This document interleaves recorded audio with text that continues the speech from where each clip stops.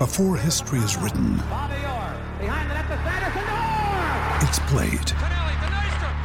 Before it's frozen in time, it's fought one shift at a time. Before it's etched in silver, it's carved in ice. What happens next will last forever. The Stanley Cup Final on ABC and ESPN Plus begins Saturday. Being a parent can be really challenging. Child and Family Resource Network focuses on connecting pregnant parents and those with kids under the age of 5 with free support services to help them on their parenting journey. Everyone deserves someone they can turn to for help with parenting. Visit childandfamilyresourcenetwork.org today.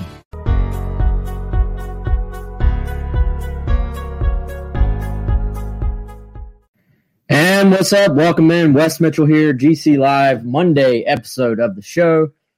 Rolling solo probably for about 10 minutes here to start the show, but then we'll be joined shortly by the return of Chris Clark. Chris taking care of a little bit of business here as we start the show. Just didn't quite work out timing-wise, but Chris will be on very shortly to hop in. And, of course, we're going to talk some Gamecock football and talk some Gamecock baseball with a series win over Missouri over the weekend. And, of course, South Carolina scrimmaging for the first time.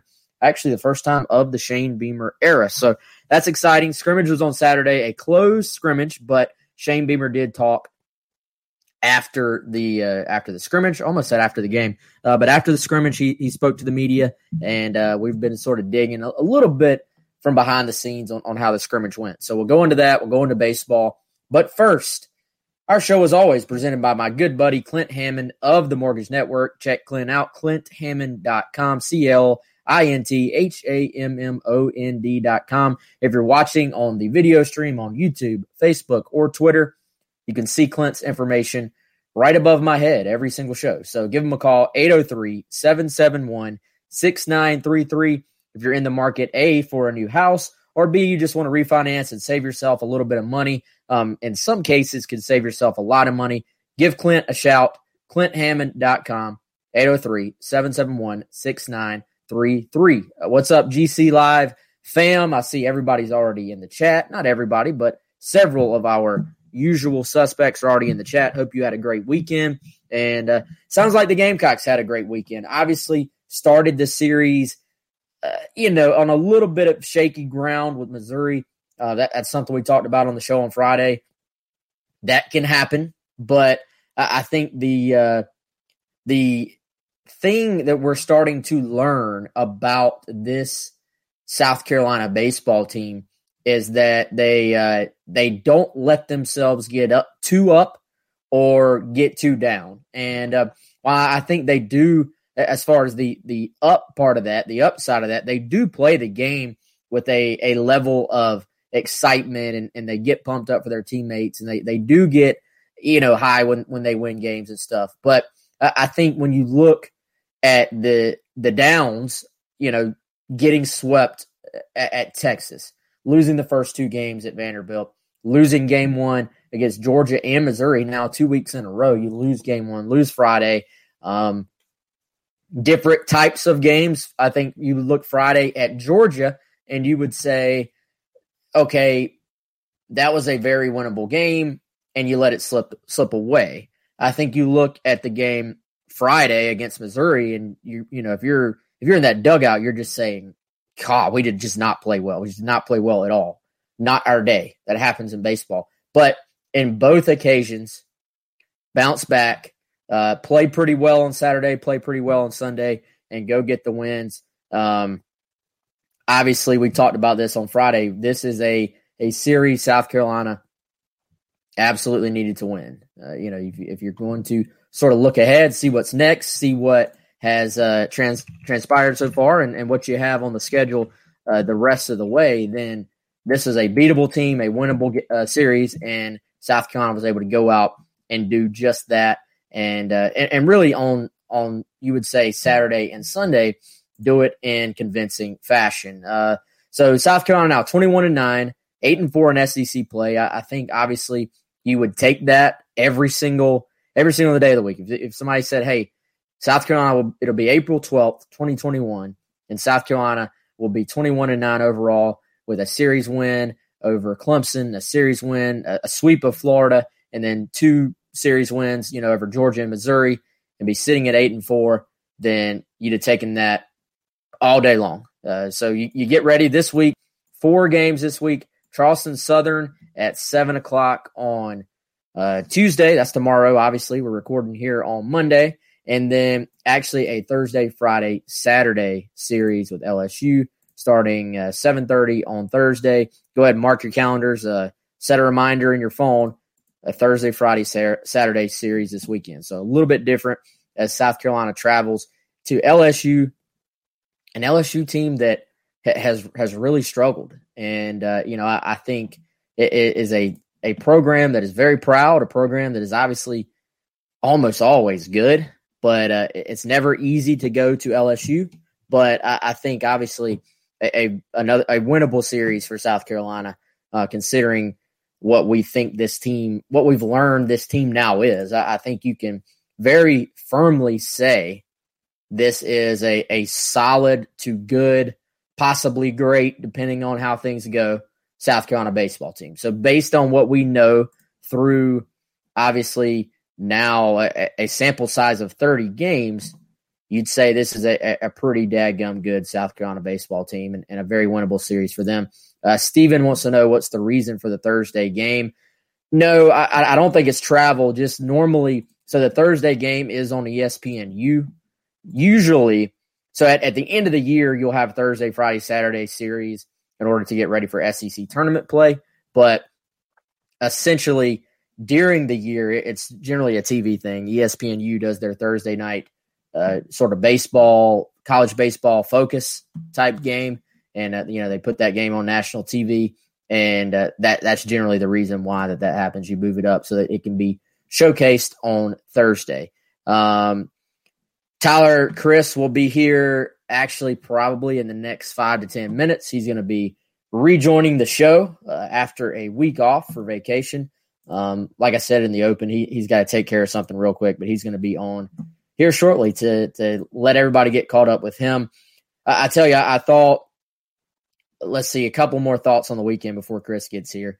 For one, a guy that some of you know I have really talked about quite a few times in saying, hey, if this kid finally can sort of put it all back together, then I think it's going to go a long way for this team. That being Brennan Malone, first home run of the season on Sunday, a ball that was absolutely blasted to left field up into the bleachers part of Founders Park.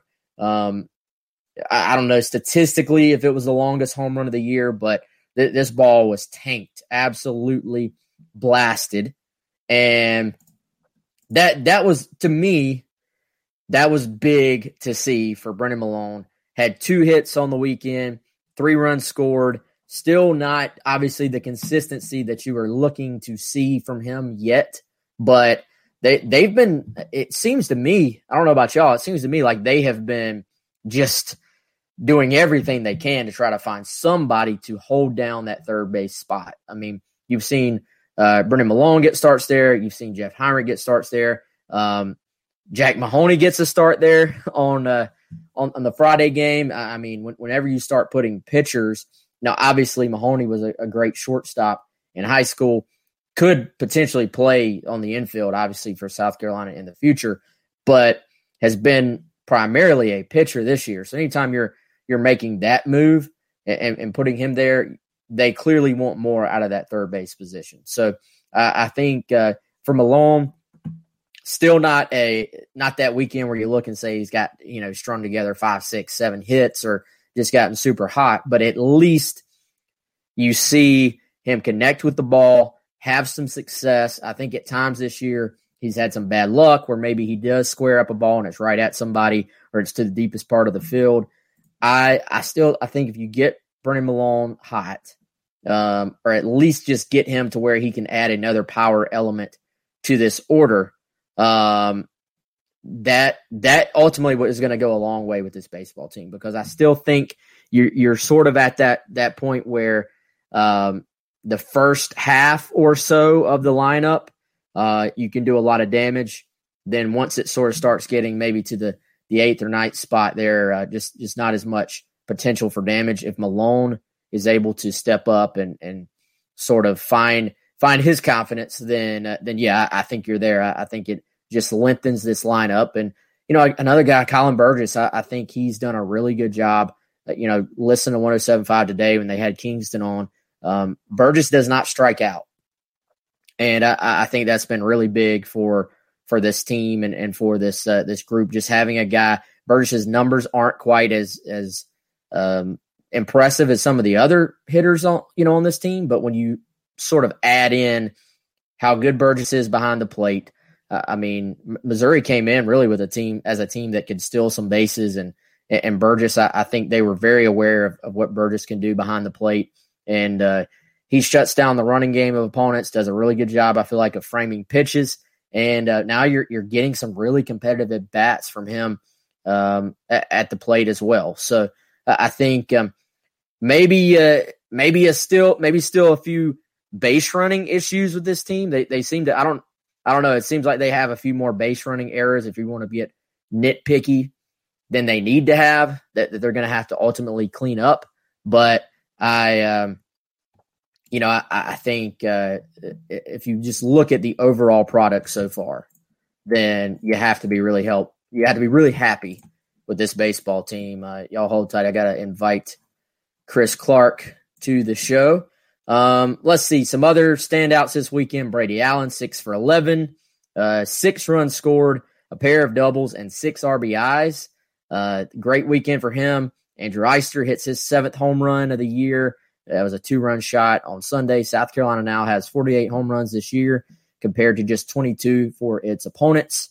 Daniel Lloyd with a good weekend, 4 scoreless innings of relief on Saturday. And Brett Carey struck out 8 in 4 innings. Not necessarily his cleanest outing. We've seen him have cleaner outings, but absolutely a big weekend for the pitching staff overall, especially after they not the prettiest game all the way around on Friday, but pretty clean games played, I thought, on Saturday and Sunday. Steven says he would like to see a little more small ball being played. In certain occasions, yes, Steven, but I also think this isn't a team that necessarily is predispositioned to bunt a lot. They don't bunt a lot, so they don't have a lot of experience with it. I don't necessarily think you give away outs with a lineup like this. I say play for the big inning and sort of go out there and if you get the big inning, so be it. If you don't, if you ground into a double play, that's too bad. That's the style of play in baseball right now, is to play for the big inning versus giving away outs. So, all right, y'all. His dramatic return. We now have, after leaving us for a week, it is Chris Clark. Chris, they were taking bets on if you were going to come back with a fresh haircut. In fact, they were doing buy or sell, so they were on brand with that. Wow. Well, but yeah, man, welcome back. How's it going? Thank you. Everything's great. Sorry, I had a little appointment there that we had to get done with. As soon as I came back, Wes, not only am I trying to catch up on work, but things are breaking at the house. My body may be breaking. I guess I'll find out. I don't know. So yeah, just trying to catch back up on everything. And but here I am, and I'm glad to be back. Yeah, so you're falling apart. Yes. Your house is falling apart. Yes. Hopefully no vehicles are falling apart. Hopefully we're good on There's that still time. side of things. Still yeah, time. there is still time. But yeah, man, so I have not gone much into football. I've been talking baseball, another series win. I know y'all are out and about. Did you get to watch any of the Gamecocks baseball series this weekend? I did. I caught part of game 1, but game 2 and game 3 we were able to see more of, and I caught up on some of the comments here and heard a little bit of what you've been talking about. And I mean, a big win, obviously. I mean, it sort of, in some ways, mirrored the Georgia series, which, South Carolina drops game 1, sort of a disappointing fashion. And then, you're able to come back and win the next 2, and did it with some big pitching performances, obviously, some timely hitting. So I thought, again, really big series win again for South Carolina. And you look at the landscape of the SEC just to go big picture. I was thinking about this over the weekend, just seeing some of the results, that have been posted by teams like Florida or Vandy or, Tennessee, who has really risen to be right now might be one of the better teams in the league, certainly in the East. They're on South Carolina's schedule. Georgia playing well after the Gamecocks were able to take care of them. It's a tough league, and we knew it was going to be, but I think there may be even more parity than we thought originally. But Gamecocks, I think, are playing good ball.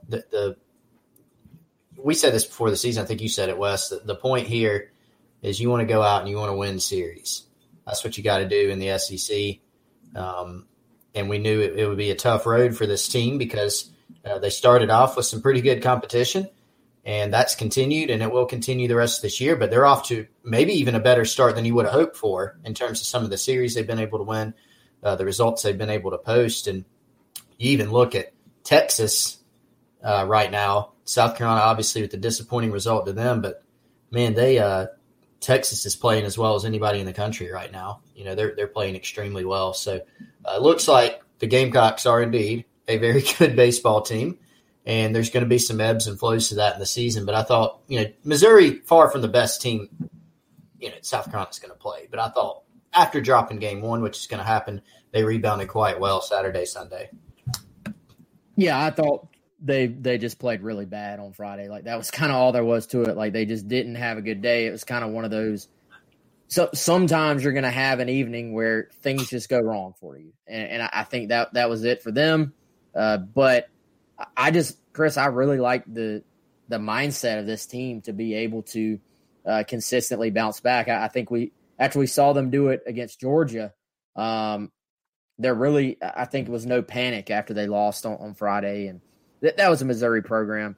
Let's be honest. They don't have the depth of pitchers that South Carolina has. So right. As the series went on, the number of walks, the number of free passes that Missouri gave up, there was going to be an opportunity for South Carolina to score some runs. And then obviously they did. I think you put it in perspective that, okay, South Carolina scored, 13 on Sunday, 11 on Saturday. Missouri did their best to give them some help, I think, but you still give South Carolina the credit for getting some big hits with runners in scoring position and taking advantage of it. On Friday, they didn't really take advantage of that. So, let's see. Beham said, wait, where did it go? Was it you? Somebody said something about, let's not experiment with a pitcher at third base during an SEC series anymore. You know what? I thought it kind of reminded me. Now, this was more for injuries than anything. I remember, and I couldn't tell you the year. This was during Ray Tanner days, and South Carolina had a bunch of injuries in the outfield, and Ray Tanner goes out there and puts Stephen Neff in the outfield. I don't know if you remember Stephen Neff. He was a lefty pitcher. Oh yeah, but really good athlete, and they said, "Look, go play." And Neff actually came up. I don't think his overall numbers were great, but he had some big hits on that team and some competitive at bats. And I think that the staff obviously had just gotten to a point of frustration with that position where they're trying to find and I don't want to put words in their mouths that they're actually frustrated, but that was my impression. If you have two guys that you've really worked in there a bunch, I think both of them popped out early in counts against North Carolina with the potential winning run, on base. And, as I talked about earlier, Malone had his first home run of the year, so that was a good moment for him on Sunday. But I thought on Friday they were just saying, look, if we're not getting certain things out of this position, we'll keep trying people until we find somebody. And, Mahoney had some good plays, and then he had some mishaps, in the field, which you might expect. But this kid was an outstanding shortstop prospect. So I think you have to have the context there, Chris, that it's not like you're just saying – you're not picking a random pitcher off the bench and being like, go play third base, good luck. Clearly, this guy's a great athlete, and sometimes coaches are get to the point where they're like, we got to send a message there. Yeah, and that's the thing. Like you said, if it was a pitcher with no positional playing experience, you might look at it a little bit more raised eyebrow. But it's a deal where, again, that you got to have some production there. So when you're not getting the production that you desire, you shift some guys positionally, which they've tried, and then you try that move, which they tried. So I guess you could still call that spot unsettled. We don't really know how it's going to turn out. Wes, as you mentioned, your guy, Brennan Malone, that you have kept saying, hey, if he turns it on, that's significant for South Carolina, which obviously it is.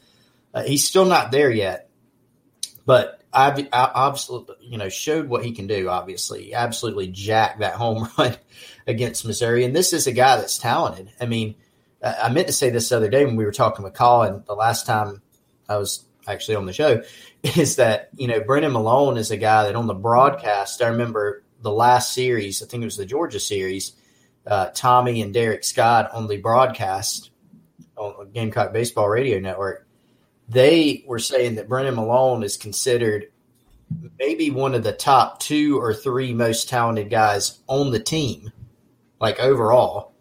And that's saying something, because this team has a lot of really talented guys, some really good college players, and some future pros on this roster, whether it's really good hitters, really good fielders, in some cases both. And so that speaks volumes. But sometimes, it takes guys time, right, to develop. Some are at a faster pace than others. Some are at a surprising pace. But Brennan Malone, I think it would be huge if he could continue to emerge. We'll see where that goes.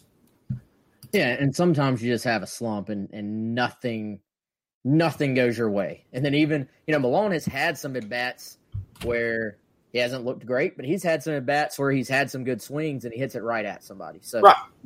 That happens, and we'll see if it ultimately pays off for South Carolina that they have. Yes, they've been rotating guys in, but they have, to give them credit, they've gone back to him and they've been giving him opportunities. So I would imagine, especially with him having the big hit on Sunday, that will continue. Again, I was telling everybody earlier, Chris, Charleston Southern on Tuesday, 7 p.m. That's SEC Network Plus, but then a Thursday, Friday, Saturday weekend series for South Carolina.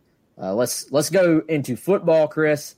The first scrimmage of the Shane Beamer era, I guess, technically on Saturday. A scrimmage that was actually it was at the practice fields, not in the stadium, because they've got Top Golf at the stadium, which is really cool. I kind of wish I had actually gone out there. By the way, side note, did y'all see the video? I'm sure you saw this at some point, Chris. Most people on here probably did, of R.J. Roderick. Yep. At doing the Top Golf event, and apparently has never picked up clubs in his life, and got like a little quick tutorial, I think, from Ontario Hardesty, and then puts one and drops it like right in the middle of the target at Willie B. But dude, Derek Moore's reaction to him, like the genuine excitement. And RJ sitting there kind of like, I couldn't hear exactly what he said. I think he was saying, I didn't even think I hit it that well or something. Like, he had no idea. And Derek Moore is just like, dude, he's like, RJ, in golf, like that is a perfect shot. And Clayton White's like, you're not getting any better than that. But I watched that clip over and over because Derek Moore was like so genuinely excited that he was acting like RJ had just, won the Super Bowl or something. And RJ's just like, yeah, like, good shot. I thought it was a good, like, yeah. That was a cool moment that they captured. That was neat. And who was it at the beginning? Was it Javon Gwynn with somebody had like almost Charles Barkley-esque like golf shot. It was like really, like I remember somebody having a really interesting shot there at the beginning. It might have been Javon Gwynn. I'm going to have to go back and watch it again. The RJ part definitely stole the show. But somebody in one of those videos that was tweeted out had a very interesting golf shot. Not that mine would be any better. I'm very bad at golf, Wes. Well, Parker White has a very interesting swing. I can tell you that. Jaden Davis, the quarterback recruit, has an interesting swing. I randomly saw a video of him playing Topgolf. Parker White, you said, had an interesting one? Yeah, very interesting. It seems like he'd be used to – maybe he should just kick the golf ball. Take it a long way. So anyway, I thought that was cool that the guys got to go play. Neat event, by the way, by Topgolf. I guess they're doing that at multiple stadiums. But, Chris, so scrimmage, obviously nobody really got to go watch it. Yeah. But we got feedback. We got a lot of feedback from Beamer. We even got an injury report. How about this? A pretty in-depth injury report. Yep. Some guys that are banged up right now. Cam Smith banged up. Eric Douglas a little bit banged up. Xavier Legette, minor injury. Alex Huntley battled through a little bit of a shoulder injury. He was actually really happy with Alex Huntley as far as his ability to sort of fight through that and keep playing.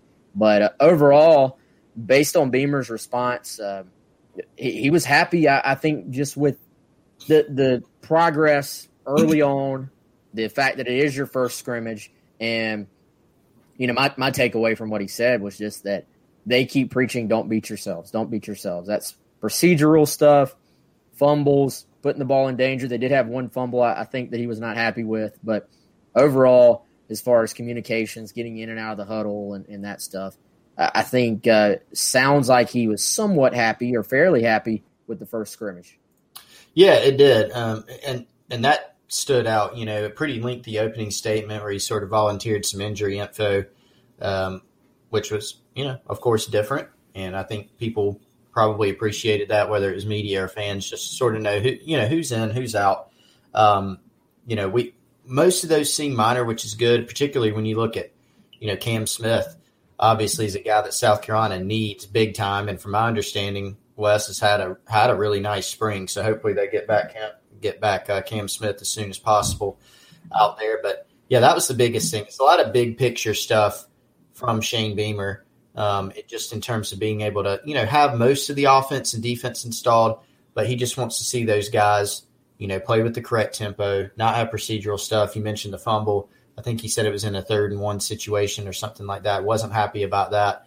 Said some of the quarterback, procedural issues are more on the staff, probably with younger guys, just trying to get them in the right set, in the right place, show them some different things, which is, hey, that's what practice is for. But to some degree, it looks like they've been letting them play and try to figure those things out. I think one thing that stood out, Wes, that is not surprising, or there's two things really from what Beamer said that weren't a big surprise, is that, it's thin in the secondary, which we knew, particularly when you don't have Cam Smith out there. They need guys like Dominic Hill and Marcellus Dow. We spoke with the media today. They're going to need those guys. They're going to need in the summer and Isaiah Norris, a Carlin Splatel who's transfer.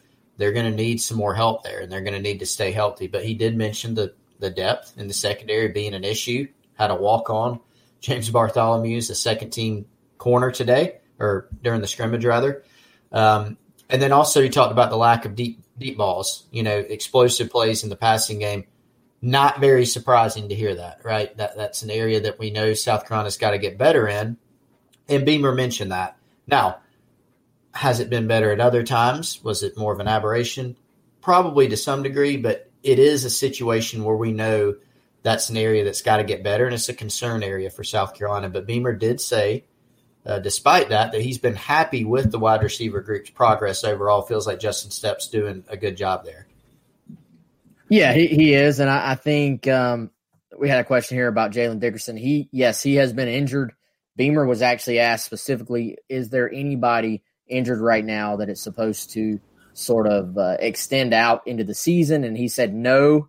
And he also volunteered that Dickerson, they are hopeful will be back for the latter, end part of the spring and actually be able to get out there and get some reps, which clearly would be big for him to just get some snaps in this new defense, in this new defensive scheme.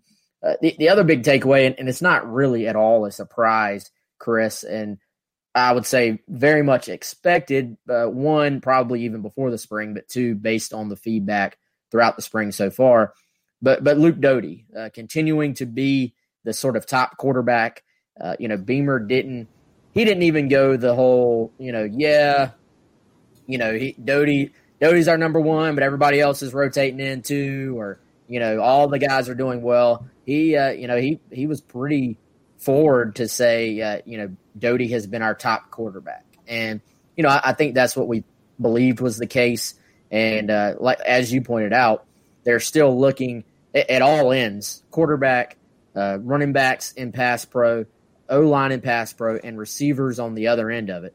They want improvements in the passing game, particularly the deep passing game. But, it sounds to me like Luke Doty has established a pretty decent sort of distance between him, and the next group. And obviously, I would say that's the case even with Colton Gauthier, probably giving them maybe a little bit more than you even would hope or expect from a true freshman. For me, I knew Colton was a talented kid, but you didn't want to put expectations on him as a true freshman coming in. 4 different offensive coordinators, in 4 years. It's a big jump. He's done well. Beamer even talked about Connor Jordan, the walk-on, being impressed with him. So it's not that the other guys have necessarily struggled. It's just I think right now Luke has created some distance. Yeah, he definitely seems to have a cushion, and again, not surprising. I mean, one thing that Beamer said at the sort of the outset of the spring was, look, Luke Doty is gonna take the first snap of spring because he's the only guy with SEC game experience, which Doty picked up some of that last year as a true freshman at quarterback, played in some, big games, big moments. And so that made sense. But also he's carried that over, and we knew he had those natural leadership capabilities. He showed that. He started displaying that last year, even before he got on the field. And then certainly after he was able to take the reins, he's always had those natural leadership capabilities. He's carried that over this offseason, this spring. We've seen numerous examples of that, heard numerous examples of that. He's just got it. He's got that factor about him, but he's also impressed the staff with his talent, and Marcus Satterfield talked a lot about it. One of his recent media opportunities, he said, look, this kid has impressed with his arm. He said, we knew that he had arm talent, but he's sort of gone above and beyond that and really working on developing him as a thrower, but they felt like he's a natural passer, has natural ability, and then obviously the athleticism is there. So it's just sort of a combination of all those factors. But I mean, it has to be said, Wes, that again, you're right. The other guys, not that they're struggling, but there's a lack of experience. Connor Jordan has not played in ball games. Walk-on guy who's doing well, but has not played. Jason Brown transitioning to the SEC. Colton Gauthier, true freshman. So it's just sort of, I think, a variety of those factors that have pushed Luke into that number one spot. And I think that's what we expected, but he's sort of really taken it and run with it, it seems like. Yeah, and, I think also worth pointing out with Jason Brown, they didn't have a season this past fall. So you're probably going to have a little bit of rust to kick off, regardless. And then, Chris, much faster pace of play and much tighter windows. I think that's, and Beamer actually specifically went into this a little bit, but, it makes sense whenever, high school quarterbacks, most of the time, you're throwing the football to open receivers. And, at the FCS level, St. Francis, where Brown and, of course, DJ Jenkins were at, the windows, I'm sure, were tighter than they were in high school. But it tightens up even more when you get to the SEC level. And then, Chris, I think it's all about – it's not just that it's a smaller window. It's that the amount of time that window is actually available to you as a quarterback is, it's there. A guy can be open and a split second later he's not. And, Beamer said it's been about, and I got the impression the way he said it, I think he was talking more about the guys after Doty necessarily, than necessarily including all the quarterbacks, but probably to an extent there's going to be this with all the quarterbacks when you're in a new scheme.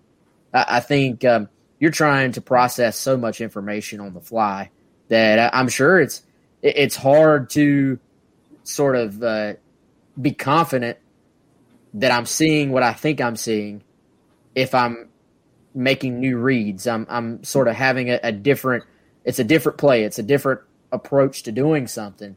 And now I've got to make this decision like this.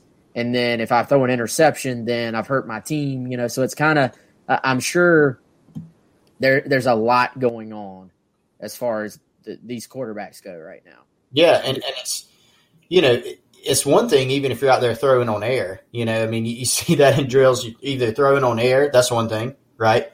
Because you're working out timing with your receivers. And then you go to maybe a one-on-one that you're throwing and you got a tight window with the defensive back against your receiver.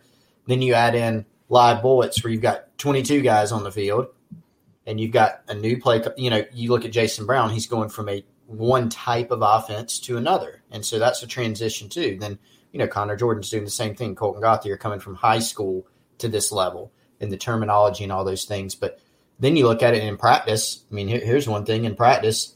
These guys are going against some pretty good pass rushers, which Shane Beamer mentioned. You got J.J. Enagbare, who is a really talented player, has been picking up some sort of advanced season buzz as a guy to watch next year's draft. He's going to, probably have a really good year. And you got him and Jordan Burch and Aaron Sterling, these guys bearing down on you while you're trying to make those decisions. It is tough. It's a big transition. And so at the beginning of spring, you're going to see some of the newcomers sort of, I guess, swimming a little bit, for lack of a better term. And that's something that will improve as they continue getting those reps. Chris, I when I was out at practice on Friday, just watching the guys warm up, and of course they're in position groups as they're stretching.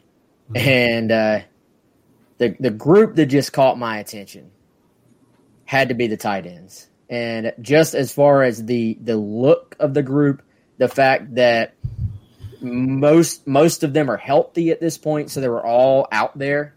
And you look down the line, you're like, Nick Muse, Jaheim Bell, E.J. Jenkins, Kevion Mullins, who kind of, I don't want to say he's the forgotten guy, but we do sometimes maybe fail to mention him as much as we should, because he was coming on last year. You saw what he was capable of at LSU.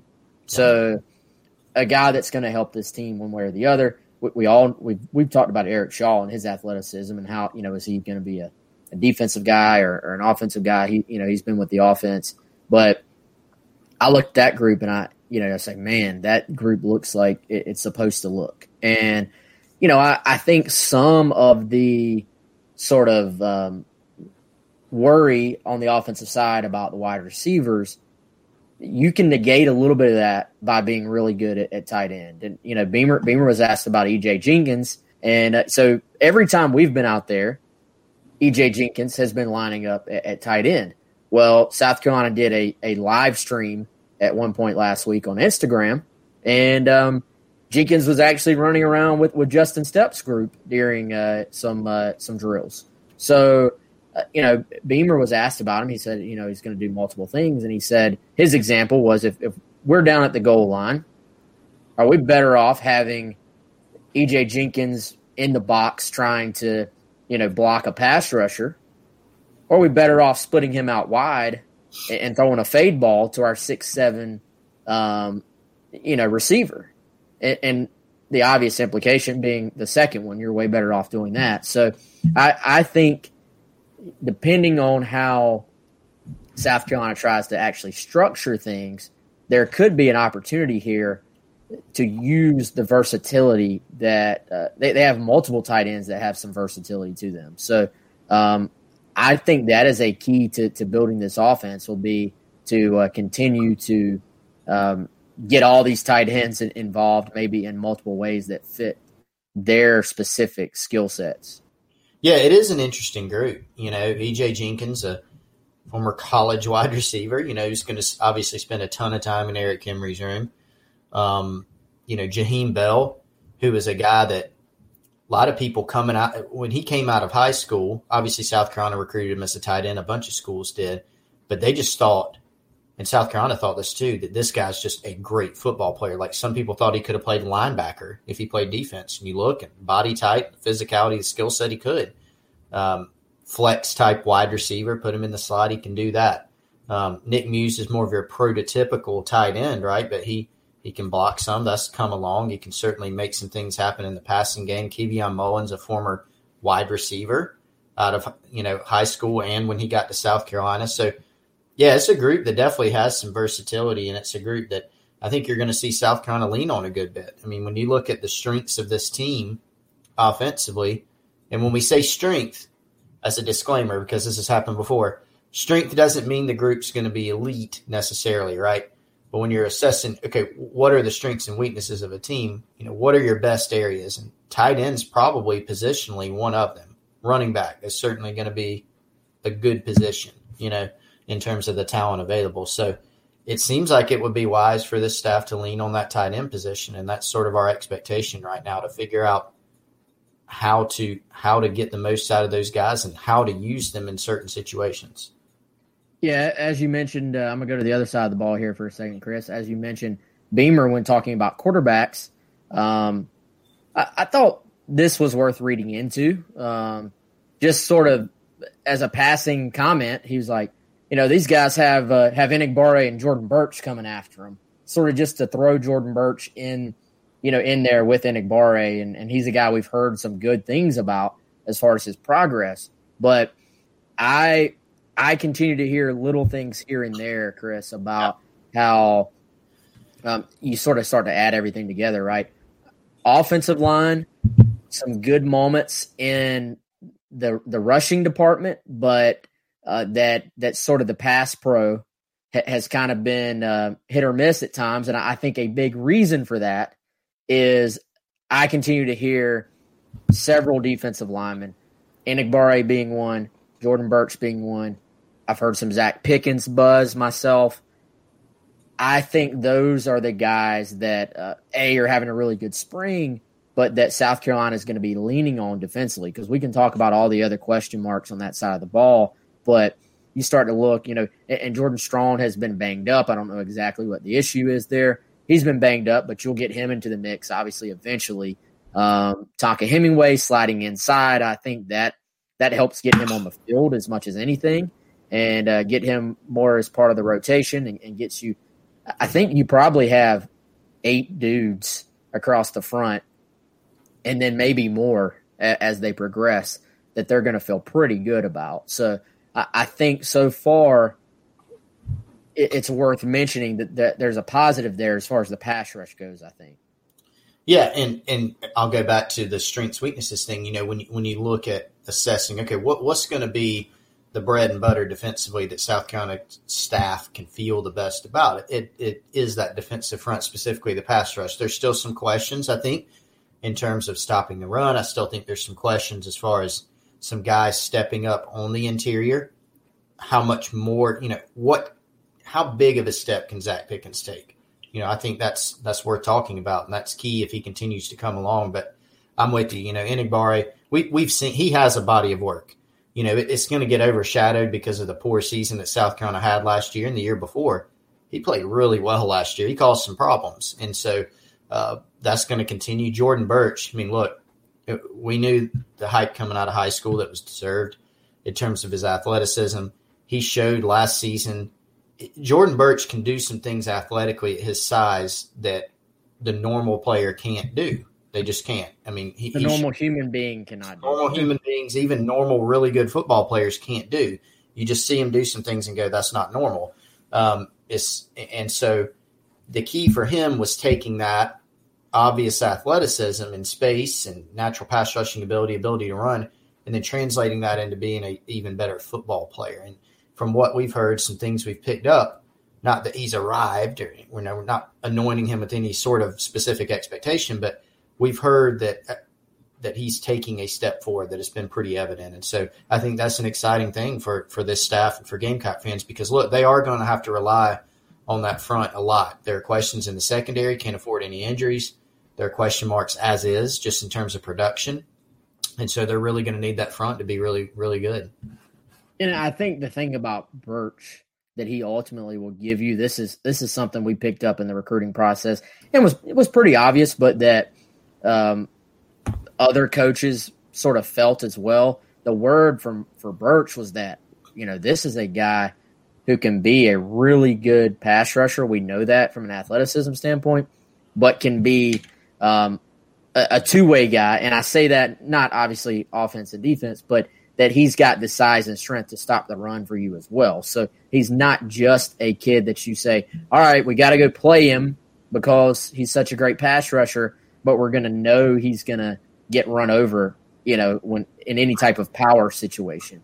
Right. That was something specifically when LSU and Ed O and those guys came in and were recruiting him from Hammond. They're like, look, this kid can come into our system and be a great player in both aspects. As far as the running game, setting the edge, having the strength, having the size, but also being a phenomenal pass rusher. So to be able to do those things and already have that, that size, athleticism combination at his age, it is rare. And then, dude, watching the kid play basketball several times, you're like, man, this is not fair to be that athletic. Like, it's to another level.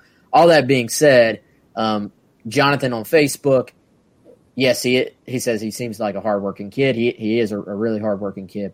But he says, where does Burch compare to Clowney on a 1 to 10 scale? I don't want to give you the cop-out answer, Jonathan, but I am going to give you the cop-out answer. I don't know if I'll ever just compare a kid athletically to Clowney, because it's not fair to any other kid. Now, there have been better – I'm not saying that Jadeveon Clowney is the best football player of all time, because he's not. But athletically, like as a prospect, as far as like having it all, having the upside-wise, Clowney, I mean, ask Mike Farrell. I mean, these guys that have been following this stuff for decades, some of them will tell you Clowney was the best prospect they've ever scouted, as far as there being no physical weaknesses to his game. So I don't really know if that's even fair, Chris. Yeah, I mean, Burch would be, I don't know that I could assign it a number. If we're talking about strictly athleticism, like he's at least close, right? I mean, Jordan Burch, and a lot of people are, skis a ball, whatever. It doesn't matter. Skis a ball's gotten a lot better. I mean, Hammond could have run through some teams in this state that play public school ball, in my opinion, because they had some really good players, specifically on last couple years' teams. But if you're just talking raw athleticism, I mean, Jordan Burch is a guy that they could line up in high school at slot receiver, and he'd catch a pass and run 75 yards and just be running past everybody. That's impressive. It doesn't matter the level, right? And Jadeveon Clowney, we've seen him. I mean, his high school highlights are just laughable. I mean, they're trying to triple team him. They can't. He takes the ball and, sprints past people, could run track. Athletically, I've never seen anything like him. I mean, it really isn't close. And he lived up to a lot of that with what he could do, in college. I mean, the Clowney play, not to get on too much of a tangent, the one that always comes to my mind is the Tennessee game where Lattimore got hurt. And, Tyler Brace playing quarterback, I think, for Tennessee. And Tennessee had come back, and you just got this sense that they were going to go down and score. But there was a critical play, and Clowney was lined up against Juwan James, really good tackle for Tennessee, and he just made a play. He won the game. He just went around him, strip sack, and that was the game. And that's the kind of thing he could do, because he was athletically just it was insane. The first step, I just don't know if you really see anything like it, But Jordan Burch, in terms of the raw athletic ability, he could be in the same universe, I think. Is that fair to say that he can be in the same universe in terms of his ability to run and things like that? Clowney's also, here's another one that comes to mind, his power, right? Like, a lot of people, Clowney can run, but his raw power, you remember they used to have that machine in the weight room where they would measure like somebody's punch? Yeah, and yeah. It absolutely blew everybody's away, like on the first try. And that's nothing but just natural God-given ability, just raw strength and athleticism he had. It was crazy. Did you, when you, I know you and Alyssa Lang went through a workout back then. Did y'all try the punch power measurement? I guess they would have had it at the time. We did not. if I was given the opportunity, probably declined. I don't know if mine would have registered on the scale. And unless you have produced a negative reading. yeah, it's like you're not even there. No, we didn't do that. They had some other gadgets that we did not use. You know, the pod that you got in to measure body fat and all that. The bod pod. I was in better shape then from that standpoint, so I would have acquitted myself fairly decently. I would definitely not get in it now. I need to get a little bit better before the summer hits, Wes. Well, I mean, I think we both are going to have to, man, since we're going to return our combine testing when South Carolina has camp again this summer. Full combine testing, and what I cannot wait for, because my feelings are still hurt. I'm gonna be honest. You remember last time? I think we put it out to the forums. It'll be even more fun this year. But we had people guess on the forums about who would win. Yeah. And everybody, like, I don't know what everybody thought I was going to get just smoked. It was very hurtful, almost. Yeah, you beat me. Well, but not by much. But I mean, like, it was very, very, very close. It was very close. But what I'm saying is, like, if it was like 50-50 or 60-40 or whatever, nobody gave you a chance. Yeah, I mean, it was like overwhelming. Like, oh, that's easy. Like, Wes is going to smoke him. But I think we need to get our specific events, and then we will have maybe people guess our times and then pick a winner for each, maybe. Yes. All right, we're going to do a 40-yard dash. And by the way, it does look like we need to talk about this anyway. The dead period, I guess still not officially, but reportedly is going to be over in June. And we believe that means there will be camps again as well. And South Carolina has actually already started scheduling their camps. And so, dude, we'll be out there. Hopefully we'll be allowed to be out there. And we got to do a 40-yard dash. Yep. A vertical. Oh, that one's going to be not at all. Broad jump and shuttle. Okay. All right. Are there any others? Yeah, I think those are the main ones, right? Yeah, that sounds good. Yeah, so we'll do that. But, yeah, so dead period sounds like we've talked about this, but that is at least newsworthy that it appears to be going away in June. That will be good. And we may, Chris, at some point be about mid-June, be like, man, I'm ready for the dead period to come back because it's going to be a busy month. Yep. But Jonathan says he needs tickets to our combat. We may live stream this for y'all. That would be good. Or at least video it, and we'll definitely post it. Maybe we shouldn't live stream it now that I think about it. We'll post the video after the fact, just in case. We need some editorial control of what people may see on that. Yeah. Yeah, because you never know. It could be bad. The older we get. Anyway, Chris, some recruiting. You know, while you were gone, I feel like South Carolina sort of made a little bit of a move with Braden Davis to Middletown, Delaware.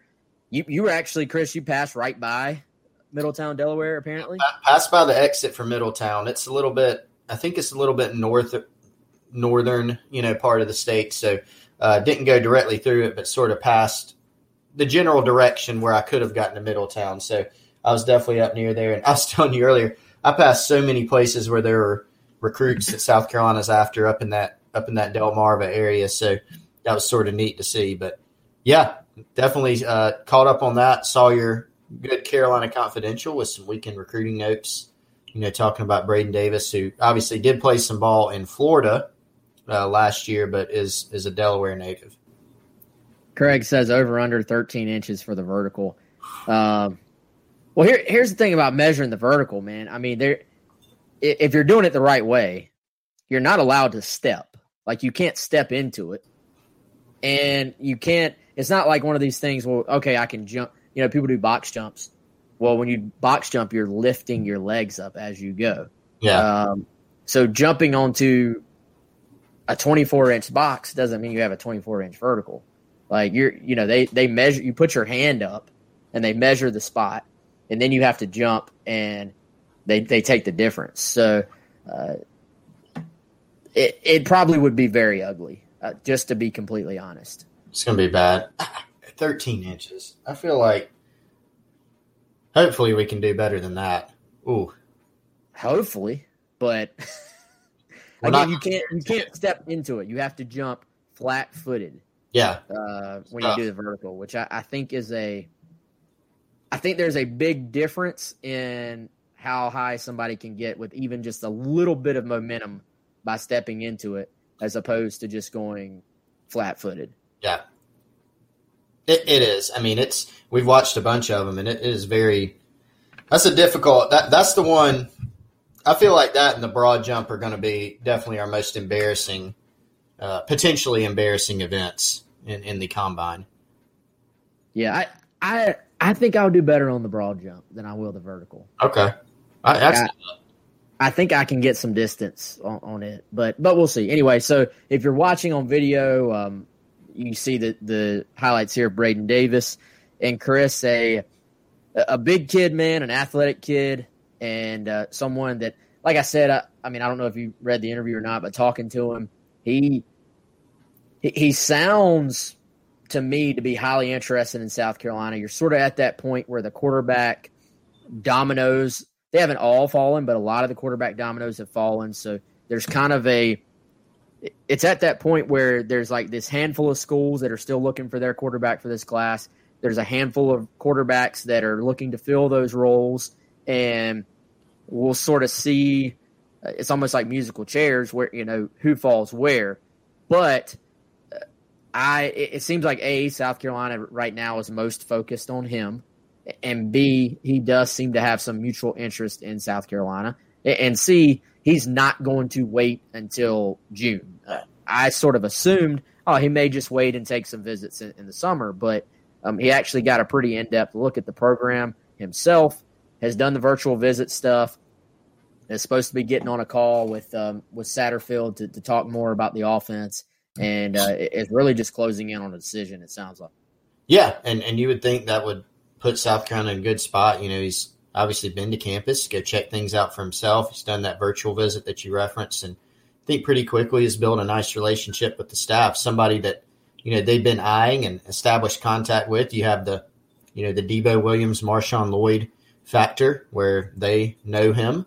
And so all that seemed to help South Carolina. And so, again, it looks like a good match. Davis, from my understanding, what I've heard from a lot of people, is the right kind of kid that you want in your locker room, and has the right kind of mentality and work ethic and all those things. And an interesting prospect, I think, is maybe a good word to use, because he does have the size. He can run, definitely a pass first type guy. It's certainly not a finished product, right? I mean, you see a lot of things just on film that, you can pick out, but probably some things that are correctable, and has a really intriguing, I think, skill set, and a guy that has some natural ability and talent. So it would be a very interesting pickup for the Gamecocks to fill out a crucial position in their class. Yeah, and I hate to use the cliched upside, but I mean, that's what you're looking at anytime you have a big kid like this. It has some athleticism.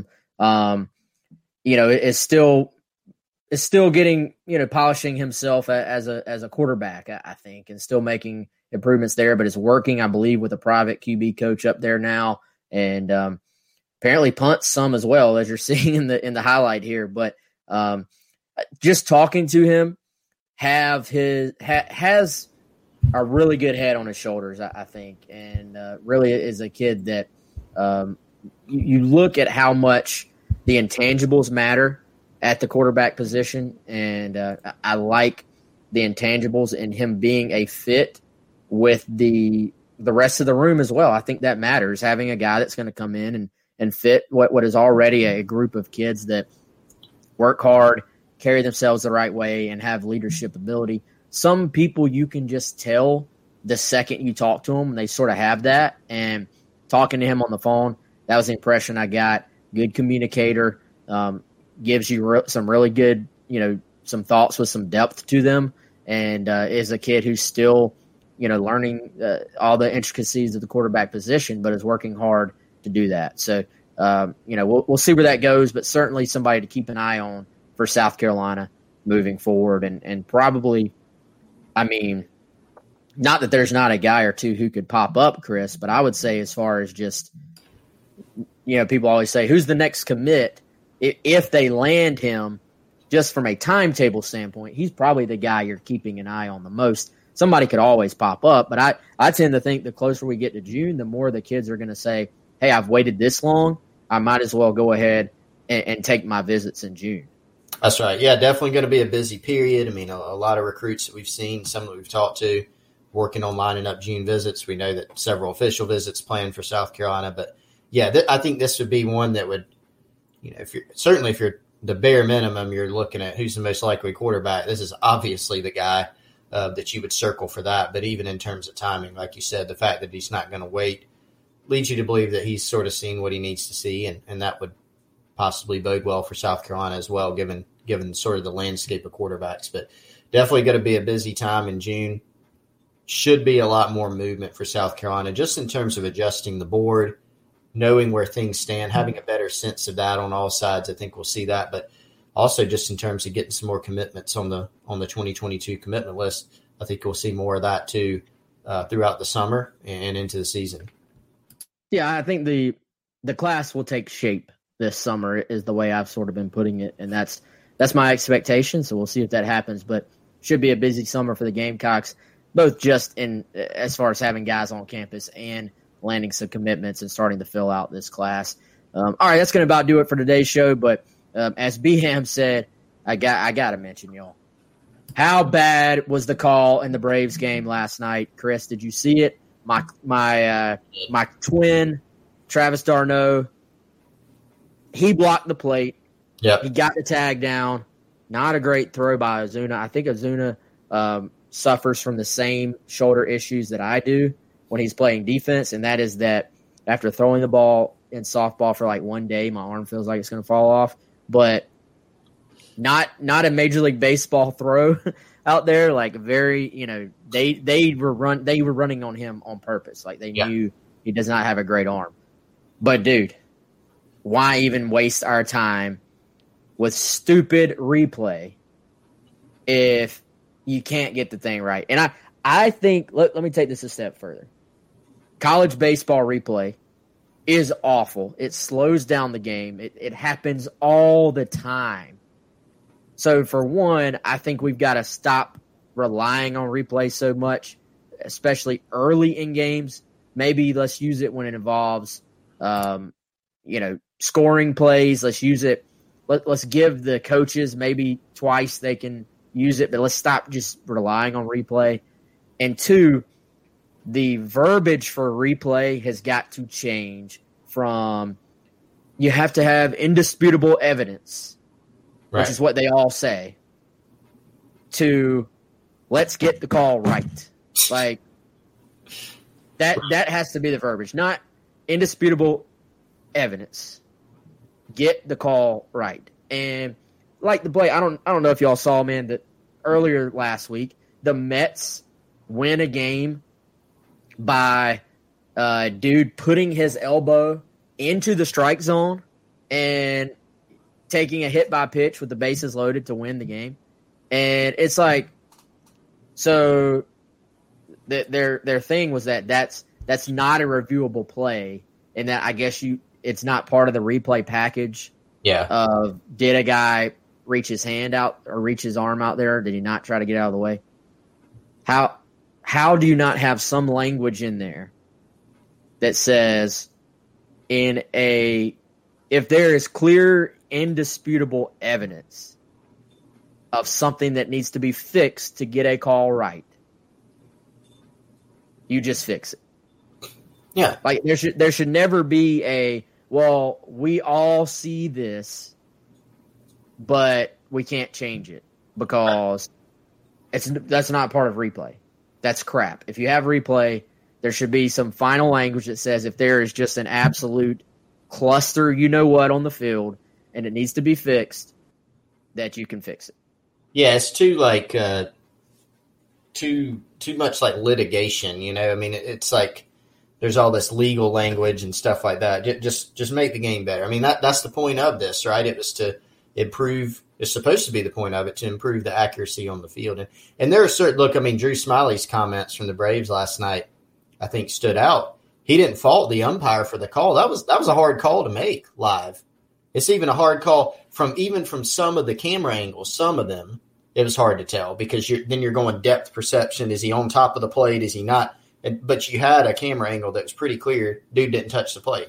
So then you go and, I mean, that should have been, whatever the term is, indisputable evidence. But whatever, they messed it up. But, Smiley didn't even blame them. He said it's a bang-bang call. It's coming in fast. Makes the best call he can. Did he get it right? No, he didn't. But that's where the replay is supposed to kick in. When you have a play that's that close, go take another look. Like you said, get it right. But we've seen this a lot. We've seen plays that in multiple sports where it's pretty obvious what happened, and then it doesn't work out because they don't change the call for whatever reason. So that's certainly a frustrating result for the Braves and a frustrating thing overall, just for Braves fans, but baseball fans too. Been a lot of discussion on that. It's pretty poor. It was a bad week for Major League Baseball as far as reviews go. Yes, I think is the summary of the entire situation, and it's been bad for a long time. If you're gonna disrupt the game and slow things down, and you have to live with replay, let's at least get it right. And there are so many times now where it's just this whole. It depends on, I guess, who's making the decision on that given day, what indisputable evidence even means. I mean, it's ridiculous. Just say what you think is the call, and let's go with that, is my thing. And if you really just don't know, like you have no idea, you go with the call on the field. But when you have multiple camera angles and you can say with 98% certainty, then let's play the odds and go with that. All right, y'all. Good stuff. Chris, welcome back. Good show.